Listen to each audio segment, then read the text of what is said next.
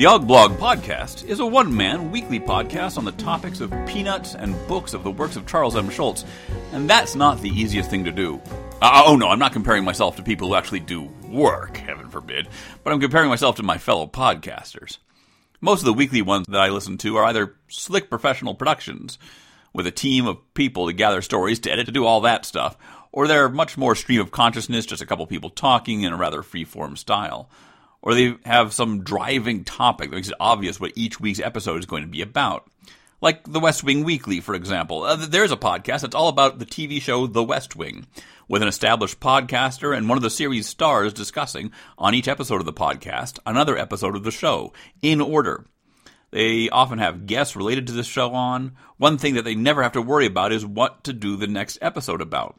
The next episode of the podcast is about the next episode of The West Wing, and when they run out of episodes of The West Wing to talk about, the series is done. They do well with it. The episodes regularly run longer than the episodes of The West Wing that they're talking about. Now, that's not an advantage I have. Sure, I'm going to talk about something relevant to peanuts, but coming up with a topic each week can be tough. And with 60 episodes in the can, I've run through a lot of the options that seemed obvious to me.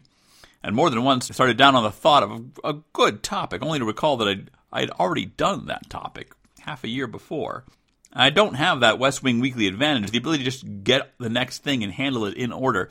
I mean, do you realize how ridiculous this show would be if I just did an episode every week about a peanut strip, going through them all in order? Sure, at one a week, I'd have topics for over 300 years, but can one really get a full podcast out of a strip? I don't think I'd want to do that week after week for 300 years, even if that were an option, which it may be. I don't plan to die. We shall see if the universe cooperates with that strategy, but no, I would not want to do that week after week. But maybe just this once. So here goes. Today's episode is a look at the first peanut strip. Now, the first peanut strip is not the first one drawn, even if you ignore Little Folks, which to some extent I do, at least in terms of it being peanuts. It's not. It's neither the title nor the characters. There are, of course, parallels in the content. It is Charles Schulz doing cartoons about little kids, but it's not these cartoons, not these little kids. No, when I'm talking about the first peanut strips drawn, I'm talking about the versions that Schulz drew of it as a 3-panel strip rather than a 4-panel one. Some of the originals of these are still around. Pictures appear from time to time. Some of the gags were reworked into early 4-panel strips, some were not. But the first peanut strip that the public actually saw, and which you can see if you follow links on the blog entry for this episode, you may want to do that to follow along with this podcast. That first strip arrived in a small number of newspapers on October 2nd, 1950. And I bet that more than a few of you out there in listener land can describe it easily off the top of your head. Shermy and Patty are sitting on a stoop as Charlie Brown walks by, and Shermy says, "Well, here comes old Charlie Brown. Good old Charlie Brown. Yes, sir, good old Charlie Brown. How I hate him." And described like that, this seems pretty straightforward. But there's a lot going on there. This is, after all, the introduction to Peanuts, the introduction to a half-century-long work, although I doubt that Schulz was thinking in terms of it being a half-century-long work at the time. Not that it was impossible. At that point, the Katzenjammer Kids, a strip which had started in 1897, was still running, already longer running than Peanuts would ever be as an original strip. But a 50-year run is just not what one plans. But he knew it was an introduction to something, even if little of what it introduced would remain with the strip for the full run. After all, there are 3 characters here, 2 of whom would stop regularly appearing in the strip well before the end. And the third is in his very nascent form, to the degree that if someone who read the strip in the 1960s were to look at this first one without dialogue, they may not even recognize Charlie Brown. His head is more oblong than circular, his trademark zigzag shirt is not yet in evidence, but you go with the dialogue and there's his name. Full name, first and last, not once but 3 times. He's only in half the panels of the strip, but we get his name more times than we get him. And we get, really, no information about him from that dialogue. Yes, Shermy is talking about him the whole time, but who we're really learning about is Shermy, his ability to hold contradictory views on a single topic. The upbeat, positive view, the one he probably thinks he's supposed to present to the world. Whatever the opposite of cynical is. Pollyanna, I suppose. It's a very Pollyannish way to describe Charlie Brown. And then he lets loose with the darkness inside, and he does it in such a way that we don't assume that there's even a reason for it. How I hate him is an emotional reaction, not a logical one. Not even telling us in some vague term that Charlie Brown is a horrible person. Shermy is speaking of the hate as something that's inside himself. And yet, even though we learn much more about Shermy than about Charlie Brown in this strip, as an introduction, it very much lets us know that Charlie Brown is the important character, in large part because of how little of him we see beyond the name. And if that sounds weird, well, pay attention to the start of any movie. I pay a lot of attention at the start of movies because, well, I'm serious about my popcorn. To me, watching most movies is a constant series of my hand getting from my large popcorn bag or bucket. Oh, how I miss the prevalence of those big, round, cardboard popcorn buckets. I recognize that they were using up more environmental resources, but they just felt right. Anyway, going from that bucket to my face, inserting a piece or two of popcorn into my face, returning for the cycle. I usually finish off that large popcorn before the film is quite over. So in order to prevent myself from being left with too much post-popcorn movie viewing, I have a rule. I do not start eating the popcorn until not only the movie has begun, but until we hear dialogue and see the lips moving of the person who is issuing that dialogue while we hear it.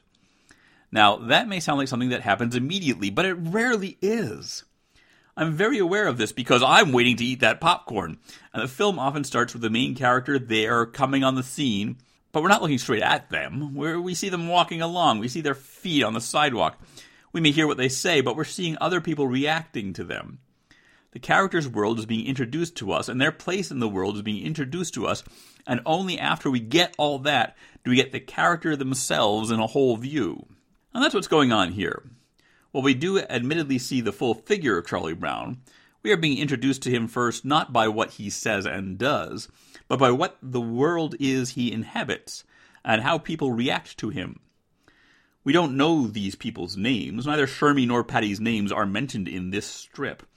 Shermy's there to show his reaction to Charlie Brown, and to show us a world that can be so contradictory and arbitrary.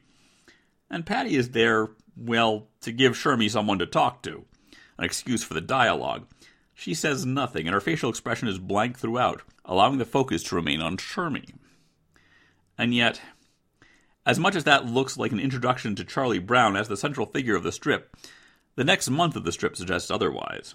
He does not appear in most of the first month's strips. He appears less often than Patty does in the earliest days. He's given just one dialogue balloon per week for the first 3 weeks, and one of them is just a question mark. But his name is mentioned again in another strip in the third week, again mentioned multiple times, and a week before any other character's name is mentioned at all. Patty's name appears in week 4, but Charlie Brown's name still gets mentioned more than any other character, than all the other characters combined. Heck, poor Shermy doesn't even get to hear his own name until December 18th, 2.5 months into the strip. Perhaps that's really why Charlie Brown ended up being the central character of the strip. Perhaps Schultz just liked characters saying his full name so much that he had to be. In that first strip, we're also given a sense of the physical world, perhaps less by what we see than what we don't. There are no buildings visible. This is a suburban environment rather than an urban one. A building is implied. Patty and Shermy are sitting on what appears to be a couple of steps at the start of a walkway leading up to a presumed home behind them. The rest of the physical world is so sparsely delineated that it's hard to define with certainty just what is around them. I think that Charlie Brown is crossing a street in the first panel, and that the house is on a corner, with the sidewalk going right up to the road rather than the usual suburban strip of green between the sidewalk and the curb. But that's pure interpretation. It's just a few loose lines. Now, Charlie Brown passes by Shermy and Patty without him reacting to them at all, without a visible nod or a hi. But to me, that's more just Schultz trying to frame the characters together, still finding a way to make his layouts work, to depict Charlie Brown in a way that Shermy could see him, to comment on him, and then get him off the panel, than it is any real attempt to say anything about Charlie Brown and how he reacts to the world. Now, Charlie Brown moves swiftly through the scene. He goes from distance to past the speakers in a couple of panels and a few lines of dialogue. Is he running? No, I tell you, he's flying. He is in the exact same pose in both panels, closer to us in the second one, but in both, it's his left arm and right leg that are forward. Positions exactly match. Sure, you're saying, that's not flying, he's actually moving. Schultz's camera just caught him in the same part of his walk cycle twice, and yes, that's a point. But look at his shadow. It's midday, apparently. The shadow is small and below him, but the important part is that he has no contact with it. If his feet were on the ground, they would touch the shadow, but no, he is several inches above the ground at all times. No airplane, no jetpack, no doghouse involved. Charlie Brown is apparently capable of simple human hover flight. He is a simple, smiling figure, blessed with hover ability and otherwise with no visible offensiveness. Perhaps Shermie is just jealous of his ability to hover. That would not be just, of course, but that gets to the point of this particular strip, that the world being depicted is not a just world. Some of us get to hover, and others blame us for it, even though it's not our fault. Now, Patty, as I mentioned, does little in the first strip. She says nothing, and her face is largely blank, but Schultz is still being attentive with her. Look at the third panel. See how her hand has moved out of her lap and onto the step as she has turned to follow Charlie Brown's progress, hovering away from them. And it's a small thing, but it's right. Now, she's wearing a dress with a pattern of crisscross diagonal lines, which becomes her standard outfit. Now, if Schultz were a realistic artist, this could be the detail that would drive him nuts, as he would have to separately conform the pattern to the arms, the skirt, and the varying way that they flow in a given image. But he's not, and he draws the same straight lines across every part of the dress, and they work just fine. Believe me, many an artist has been driven nuts by all the web patterns on Spider-Man's costume. Most comics artists would rather draw a basically naked costume of a Silver Surfer than the intricate outfit of a Jack of Hearts, a Marvel Comics superhero whose costume had all the little fiddly details of the playing card image. But then they don't usually have the option of just faking the details in superhero comic books. A humor strip like Peanuts, with his open style, you can get away with that. There's always so much riding on the first strip. You never get a second chance to make a first impression, as the saying goes. I'm sure that Schultz spent a lot of time trying to get that strip just as he wanted. That's the advantage to the first few strips. You have time to get them right, to figure out what you're doing. Once the strip is solicited to papers and starts running, you better keep averaging one strip per day, or your series is going to end up having some blank days, and that is not liked out there in comic strip land. But even with that extra time, there were so many things that Schultz learned in the years to come by doing that strip day after day. So many things that he could now easily achieve, but still in that first strip, there was so much that he could and did achieve in terms of setting up the nature of the world that he would spend the next half-century in. And that's about all the juice that I can squeeze out of those 4 panels. Now, if you have comments, suggestions, or questions, I really could use a mailbag episode right about now, so get them in. Maybe I'll read them on the air. Mailbag episodes are fairly easy to put together for me. Anyway, address all correspondence to questions@augh.com. That's AAUGH.com. And do stop by the blog at blog.augh.com.